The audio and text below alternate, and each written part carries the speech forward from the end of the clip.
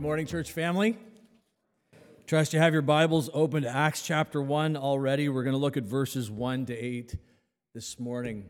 As we turn our hearts to God's word, let's bow in prayer.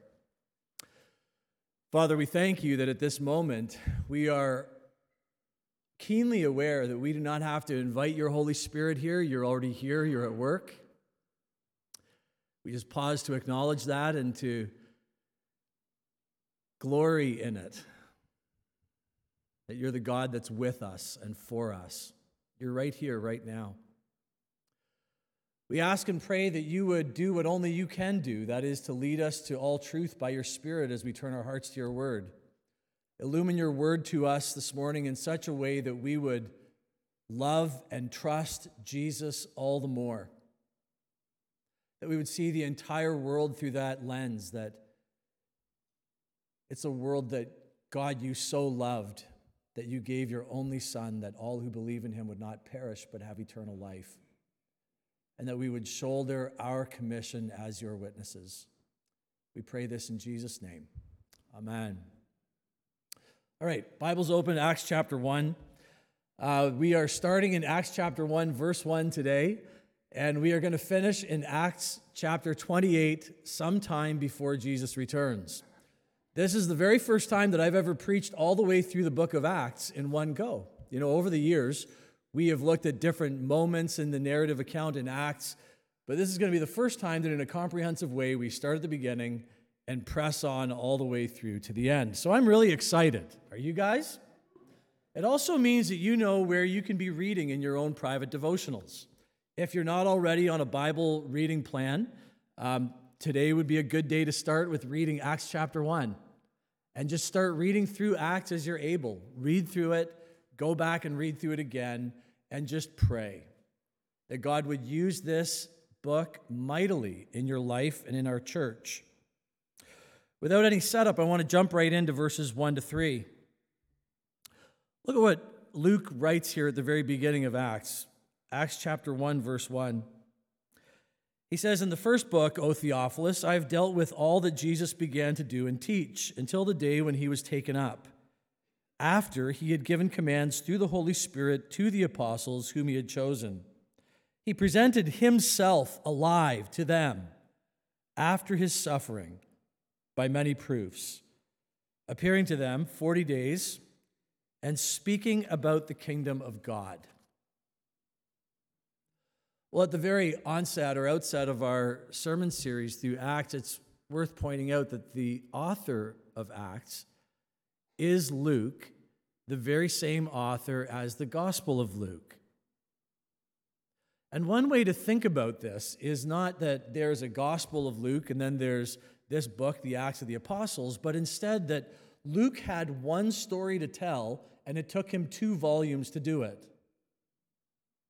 That's evidenced by the fact that there are so many parallels and similarities between how Luke begins his account in Acts and how he began his gospel. Take a moment and just turn a few pages to the left, back to Luke chapter 1, verse 1. You're going to see these similarities. He's writing both accounts to Theophilus, either a particular person or all who love God and they're loved by God in general.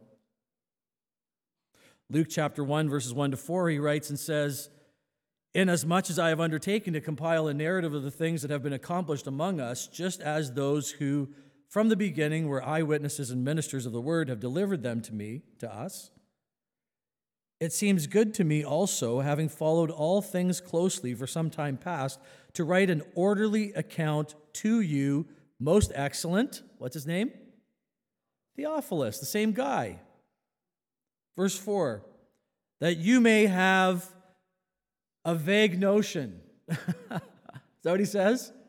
Things might be ambiguous. Is that what he says?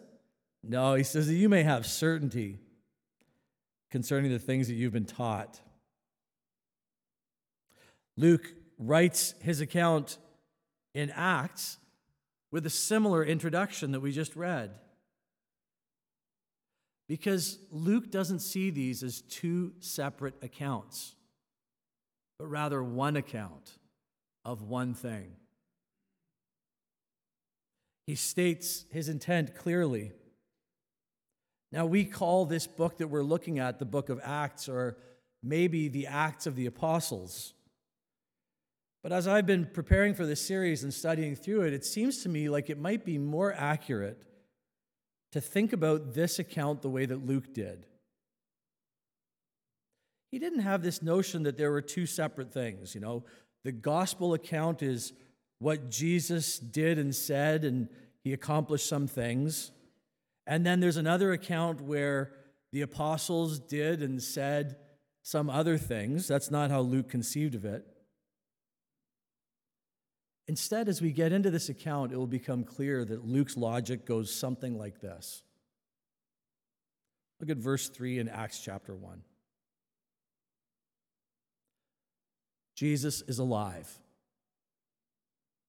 This same Jesus that you read about throughout my entire gospel account, he's alive, and you can know so with certainty.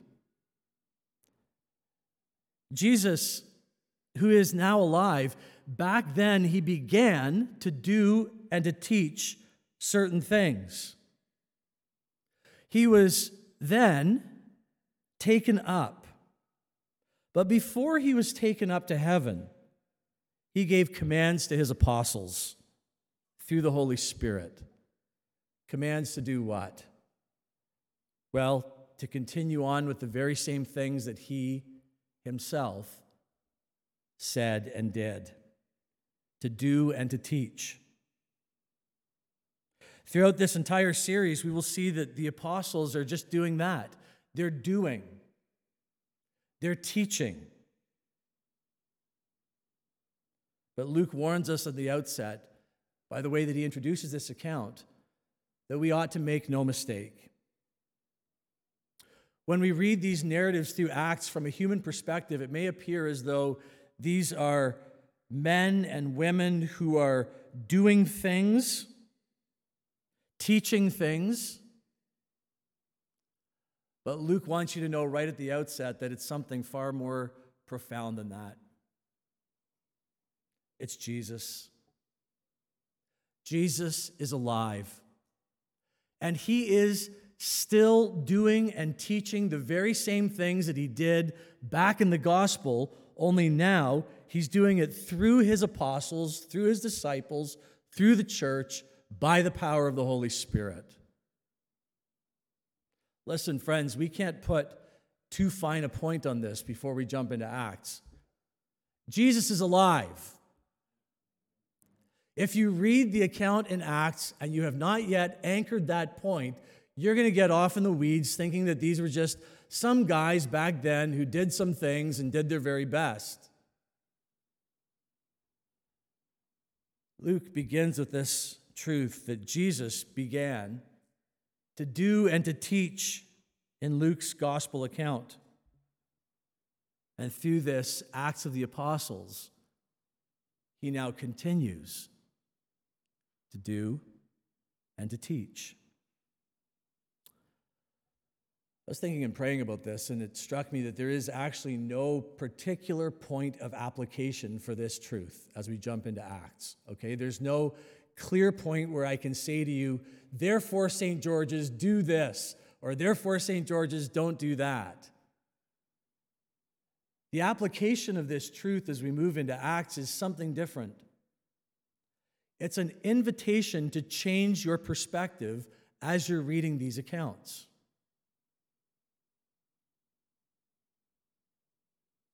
It's an invitation to a different lens as you consider your own life as a Christian man or woman, or even as you consider the life and ministry of our local church. It means that if you are a Christian today, then in verse 2, the risen Jesus has commanded you, along with his apostles, by the same Spirit, to continue to do and to teach. And even more so, that by that same Spirit, as you do and teach, it is the risen, alive Jesus who is doing and teaching through you. Jesus is alive. In the Acts of the Apostles, he was working through his disciples.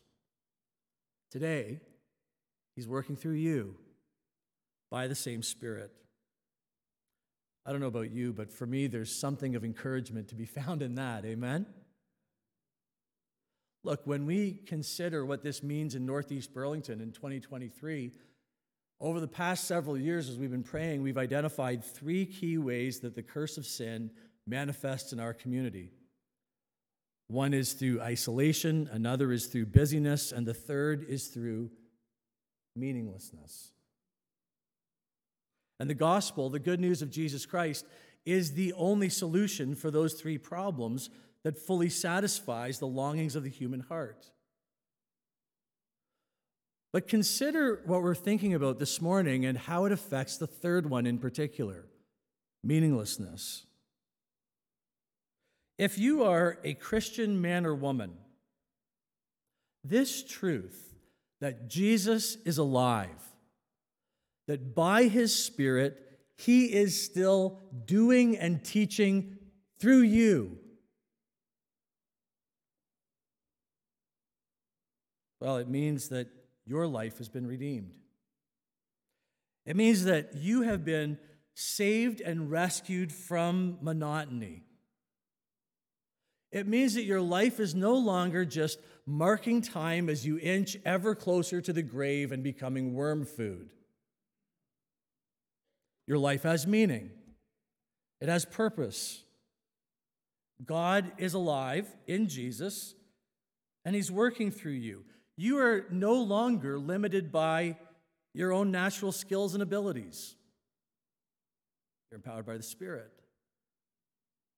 You're no longer bound by the Groundhog Day of the same thing over and over. Your life has meaning and purpose that's eternal. Well, if that is true, if God in Jesus is alive and by his Spirit still at work through you, well, what does that look like? Look at verse 1. I want to drill into this before we move on. Luke makes it very clear in verse 1 that what Jesus did during his earthly ministry was to begin, to do, and to teach. And so now it is for the apostles, it is for the disciples, it is for the church that the apostles founded with their teaching to continue doing exactly those 2 things. It means that you and I should do the same things that Jesus did as he's working through us by his Spirit.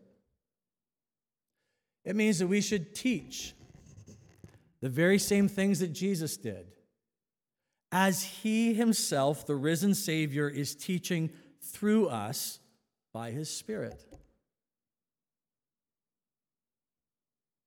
In a nutshell, it means that the risen Jesus Christ is at work through his people, through you and me, to bring about the very kingdom of God. It means that the risen Jesus Christ's work in and through you by the Spirit is such that you would, through your life, move out into the world, exercising and exerting the very rule of God in every sphere of your life. You might be thinking, that's great, RD, but how do I do that? Well, hang on to that. We're going to get to it in a moment. The how we're going to get to in a moment. Look at verses 4 to 5.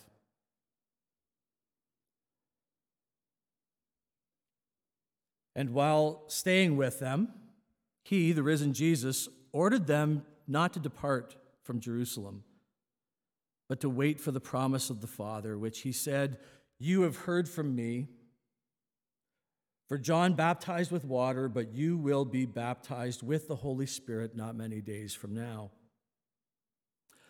Jesus instructed these guys and said, all right, listen, before you tear off and try to do all of these works and try to teach others on my behalf in the same way that I did, you got to wait.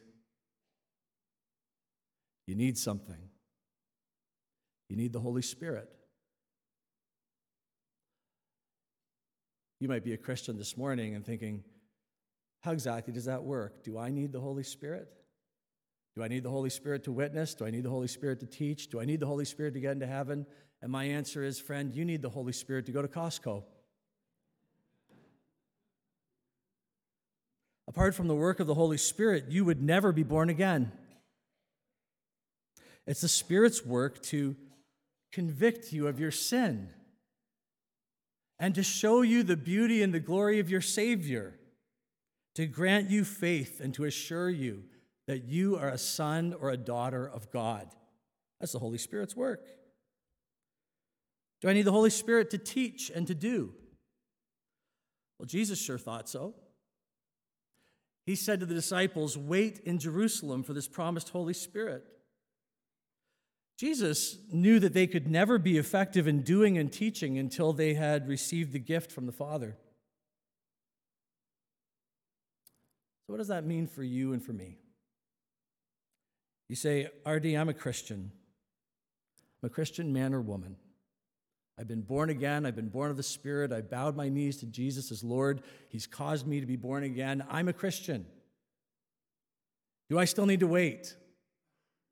Do I still need the Holy Spirit?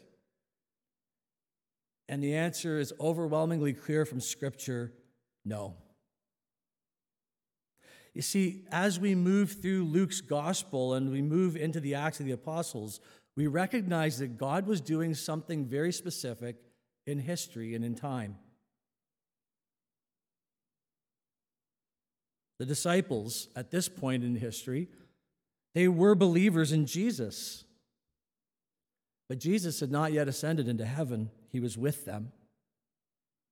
They needed to wait. They needed to wait for Jesus to ascend to heaven and send the Holy Spirit upon them, empowering them to be witnesses. We're going to get to that in a couple of weeks in chapter 2. But Christian man or woman here today, Jesus has already ascended into heaven. Jesus on earth was God with us. He has now ascended into heaven, and he has poured out his Holy Spirit on all who believe. No longer God with you, but God in you, in the person of the Holy Spirit. They needed to wait. We need to go. If you're a Christian man or woman this morning, let me assure you of this. You have the Holy Spirit.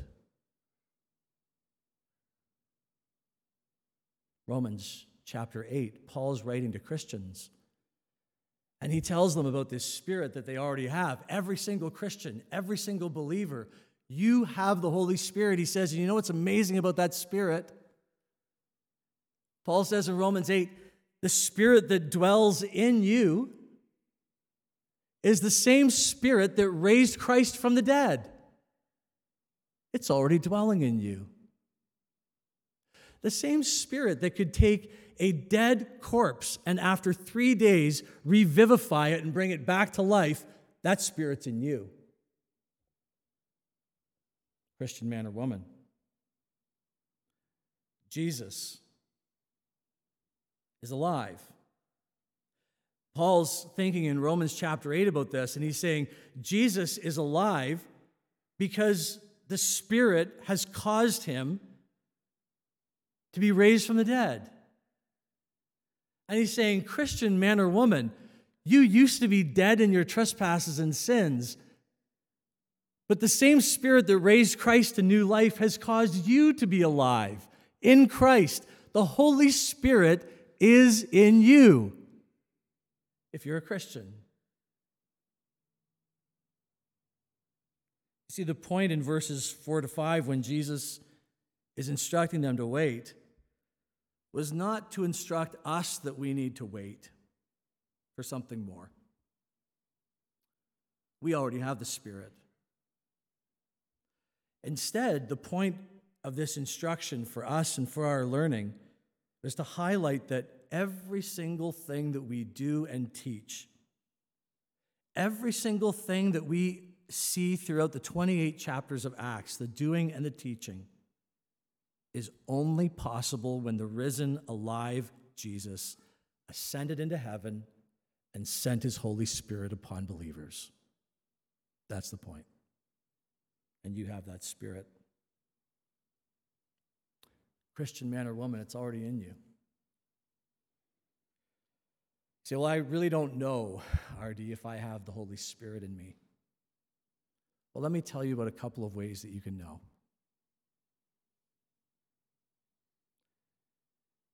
If you would say, I put my faith and trust in Jesus, then that alone is an evidence that the Holy Spirit is in you. You couldn't say that on your own.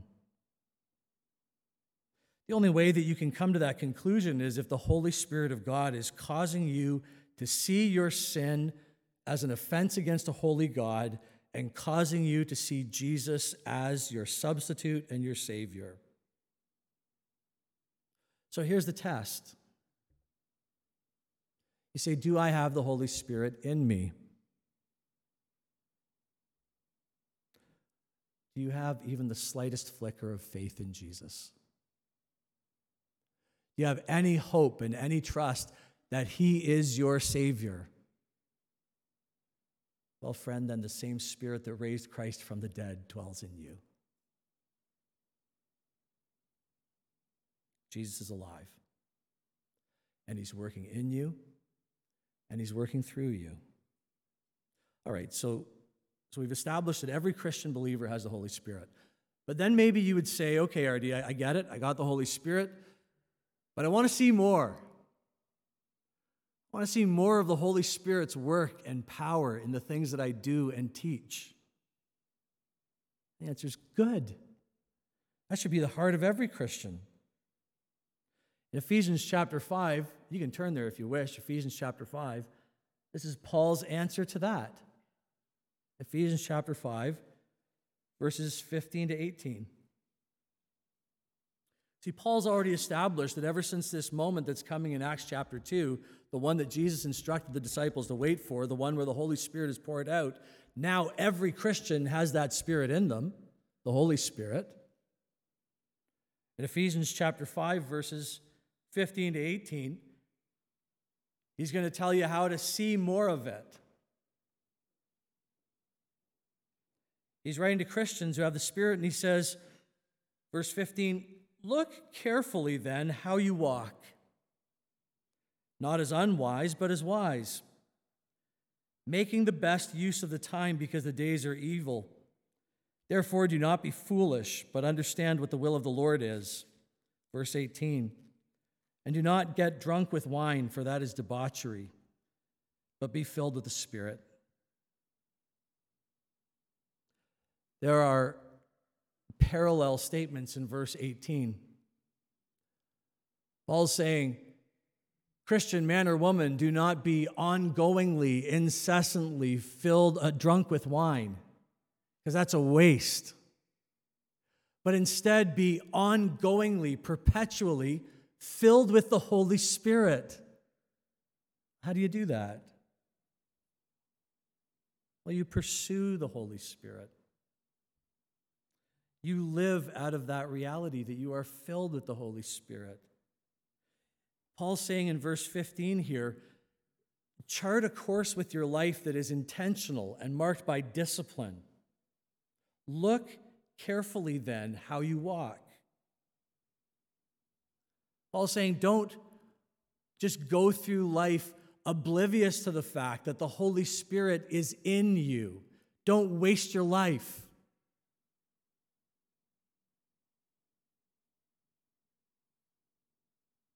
But instead be filled. Now, the example that Paul gives here of a wasted life is perpetual drunkenness. And I think as a avowed teetotaler of a couple of years, I can say this. Note very closely that what the Scripture prohibits is not getting drunk, it's being a drunk. Okay, you got to be careful with that one. You don't get points for being more conservative than God. Because what Paul is saying, he's saying if you want to live a life where the Holy Spirit is ongoingly filling you and empowering you, and you see God's work in the risen Christ in your life by the Spirit, if you want to see that, don't waste it being drunk all the time. That's what he's saying. Instead, press into the Spirit's work. Christian man or woman here this morning, maybe this is a word for you. Become aware of the Spirit all the time, wherever you are. Paul's saying, live a life that is intentional and disciplined. Look out for how you walk. And what he's saying is, Christian man or woman, you want to see the infilling of the Holy Spirit all the time.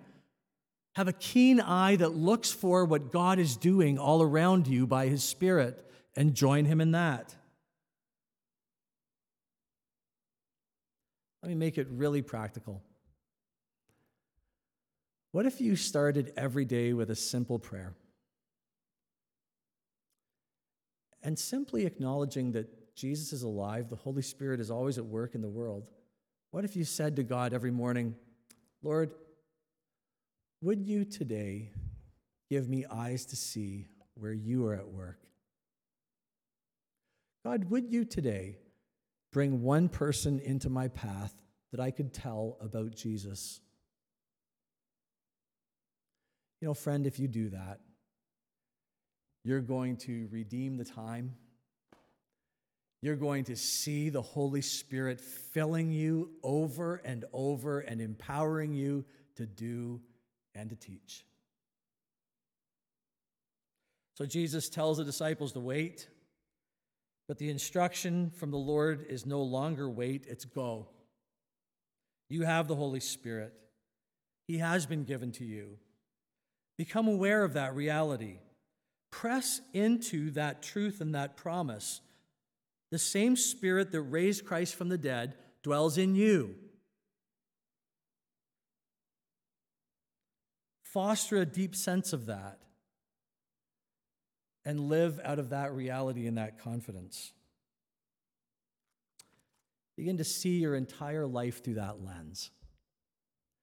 That everything that you do and teach is the risen Christ operating through you by the Holy Spirit. Well, you begin to seize opportunities to do and to teach. Maybe you'd look at your life and you'd say, I just don't see it. There are barriers for me. I don't know that I could ever go and do and teach by the power of the Holy Spirit. Well, I want to propose at least two barriers to you this morning, two things that get in the way. Perhaps the root problem is that you lack conviction. If you don't have this desire to see the Holy Spirit at work through you every day, doing and teaching like the disciples and the apostles in Acts, if you don't have that, perhaps it's because you've forgotten that there is a real heaven, that there is a real hell, and that every day people are dying and going to hell for need of the gospel. That's right. Your friends, your co-workers, the person that you sit beside on the GO train. Have you forgotten that if they don't have Jesus, they're going to hell? Well, remembering that will bring you back to this place of coming before God and saying, I want to be ongoingly filled with the Holy Spirit because I need power to do and to teach and to tell people about Christ. Maybe you've forgotten. I think another barrier is that we all want to be liked. You know, you're afraid of rejection. I'm going to talk about that one in just a moment. But for now, let me just pull this out before we move to our third and final point. If you are a Christian man or woman, you have been commissioned by the risen Jesus, and you have been filled and empowered with His Holy Spirit to do His work. All right, look at verse 6 to 8. What does the Spirit cause us to do? Well, the first thing in verses 6 to 7, the Holy Spirit causes us to bring the kingdom of God with us wherever we go. This account of the ongoing work of the alive Jesus throughout all of Acts is all about the coming kingdom of God. We're going to see that, and we're going to talk more about it as we move through these chapters. Jesus' ministry, his earthly ministry, was just that, to bring God's rule and reign to a broken world, to set the whole world back in order. And Jesus brought God's rule to a rebellious world with good news, not with condemnation. You see, Jesus, our Lord and King, would have been well within his rights just to come to the world that he had created, that had rebelled against him, and to come with wrath and judgment against rebels. But instead, he came paying the price to reconcile rebels to himself on the cross. He brought the kingdom and the rule of God. As we then move into Acts, we see this relatively small number of men and women who took that very message of the kingdom of God, having come in Jesus as good news, they took it to heart. They were filled with the same spirit as Jesus, and they preached that good news of the King and of his kingdom everywhere they went. And they forever changed the world. The kingdom of God is at hand. Repent and believe the good news. That's how the account begins here in Acts chapter 1, verse 3, verse 6, the kingdom of God. And at Acts chapter 28, verse 31, when Paul is finishing off his ministry, Luke is going to record and say that Paul was proclaiming the kingdom of God. So what does this work of the Holy Spirit look like as we live out our lives? It means that we preach and proclaim and do and act as though there is a king and his name is Jesus, and that he's a good and loving king who extends amnesty to rebels who deserve death. That's what the Holy Spirit empowers us to do and to preach. Well, the disciples on that day didn't quite get it. Look at verses 6 to 7. So when they had come together, the disciples, they asked him, "Lord, will you at this time restore the kingdom to Israel?" See, they knew that it was about the kingdom. They knew it was about God's reign, God setting things right, bringing justice.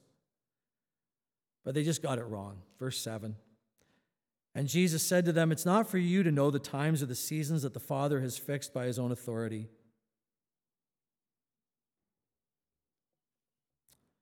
So the disciples look to Jesus and they say, "All right, Jesus, it's awesome. You're alive. Are you going to do it now? Are you going to meet all of our expectations? Are you going to set us free from Roman oppression?" Because that was the best that they could imagine.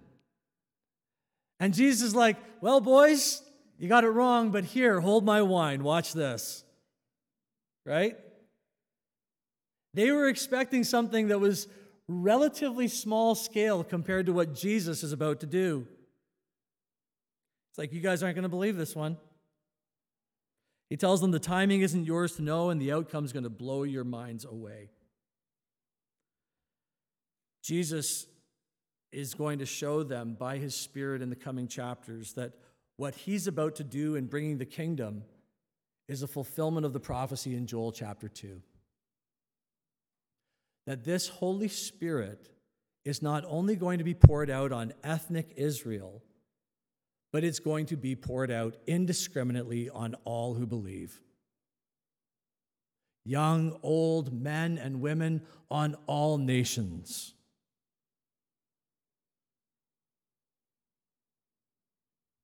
It's the second thing. The final thing I want us to see is in verse 8. He says to them, "But you will receive power when the Holy Spirit has come upon you, and you will be my witnesses in Jerusalem and in all Judea and Samaria and to the ends of the earth." So let's come back to that question that we left dangling a little while ago. How will the rule and reign of King Jesus cover the earth? How's that going to happen? Verse 8. By you. You, Jesus said, will be my witnesses. And it's by you that the risen Christ, through the power of his Holy Spirit, brings that rule and reign, that good news of God, to the entire world. By you. That's how the risen Christ lives on, through his body. When saved, born again, Spirit-empowered witnesses, ordinary folks like you and me who have day jobs, when we are made extraordinary by the power of the Holy Spirit, then Jesus says, you're going to be my witnesses, and the way it's going to work, the way you're going to bring this message of the kingdom, rule, and reign of God, the way you're going to bring it is through concentric circles that move out. Okay, if you know the geography of the Holy Land, you had Jerusalem, right? And then Judea, and then Samaria, and then to the ends of the world. You're going to be witnesses. You're going to do it by the power of the Spirit. It means for you and for me that when we think about the Holy Spirit at work in our lives so that we might do and teach, we conceive of our world in concentric circles too. Start by being a witness to Jesus in your own family. Start there. Start at home. And then move out to your friends. You know, the guys that you golf with. And then your coworkers. And then move out beyond there and begin to spread the good news of Jesus Christ and his rule and his reign, that he is alive and that he's a good king. Move it out as witnesses. That's your calling.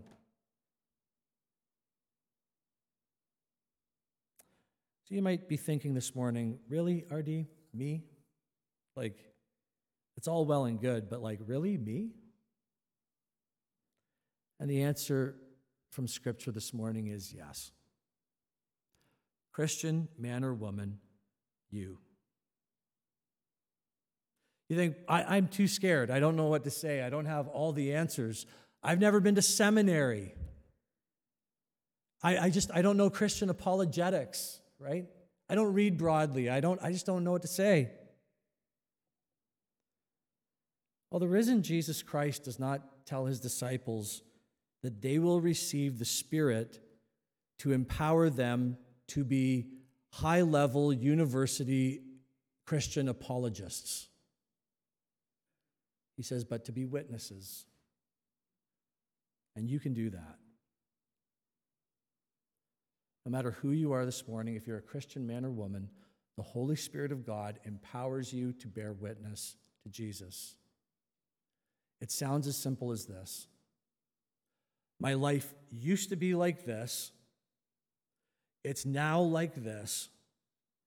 And it's because of Jesus. That's all you have to do. Bear witness to him. Now, I mentioned a moment ago that sometimes there are barriers to us doing that, and certainly one of them might be a lack of conviction, but I think the other one is that we all want to be liked, you know? We don't want to be the person that, you know, belches at the cocktail party or whatever, right, and ruins the mood by bringing up Jesus.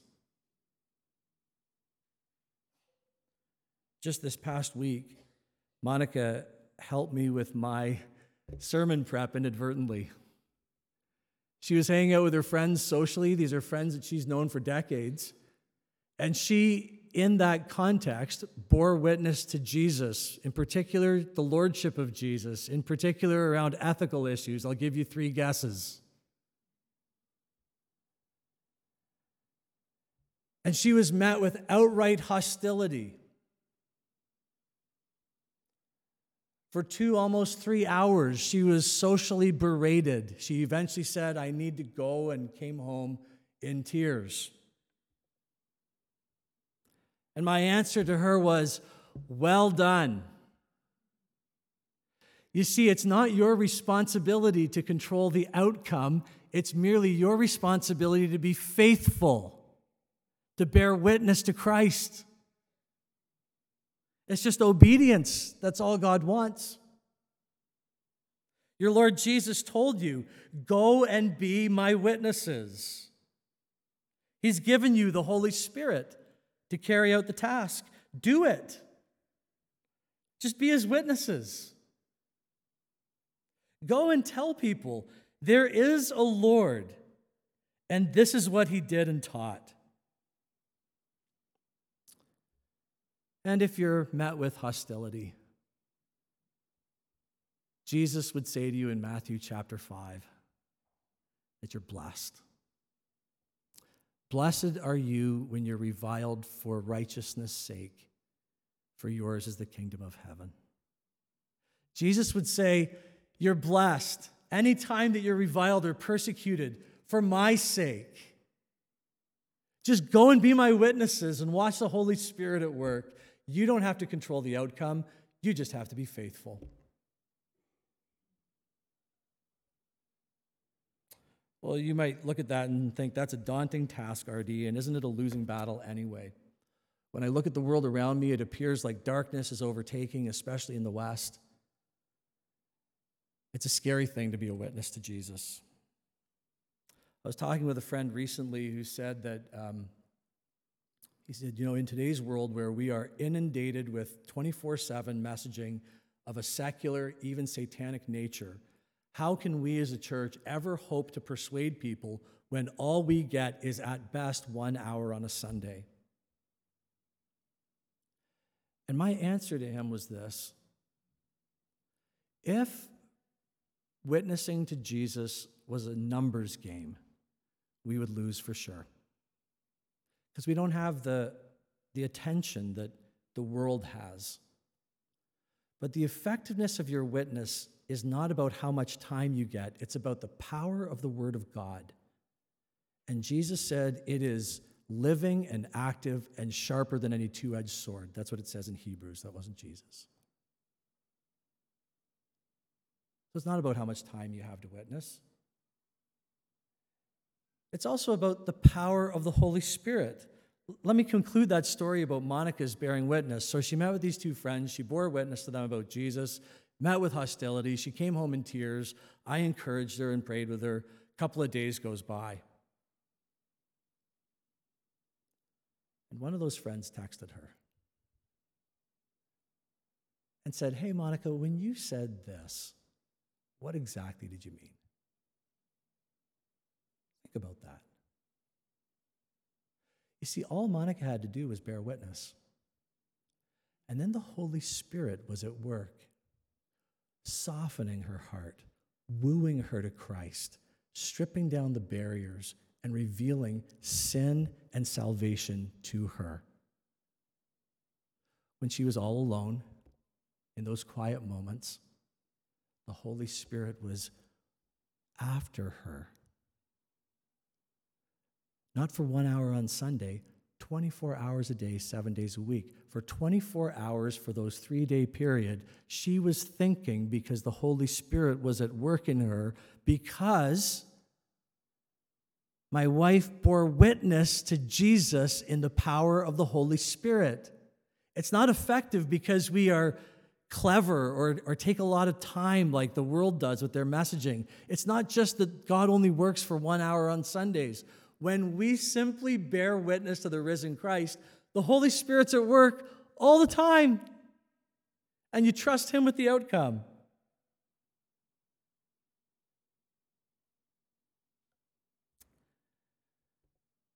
I think that's why Jesus said that the kingdom of God is like a little bit of leaven that's worked into a lump, right? You think about a gigantic lump of dough. If you put just a little bit of leaven in it, in an invisible way and miraculous way, it multiplies and multiplies and multiplies till it takes over the entire lump. Friends, the task may seem daunting. it may seem like darkness is a massive lump, but we are called and empowered by the risen Christ in the Spirit to simply bear witness to the kingdom of God like a little bit of leaven that's working all the time, even when we don't see it. Jesus is alive. His Spirit is at work in and through you. You are his witnesses. So, friends, this week, witness with boldness.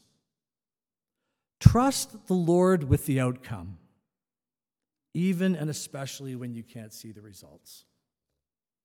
Let's pray.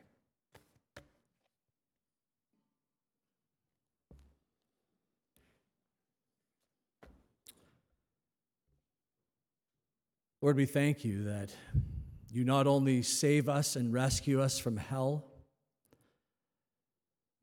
but that you call us and commission us and empower us by your Holy Spirit to be your witnesses.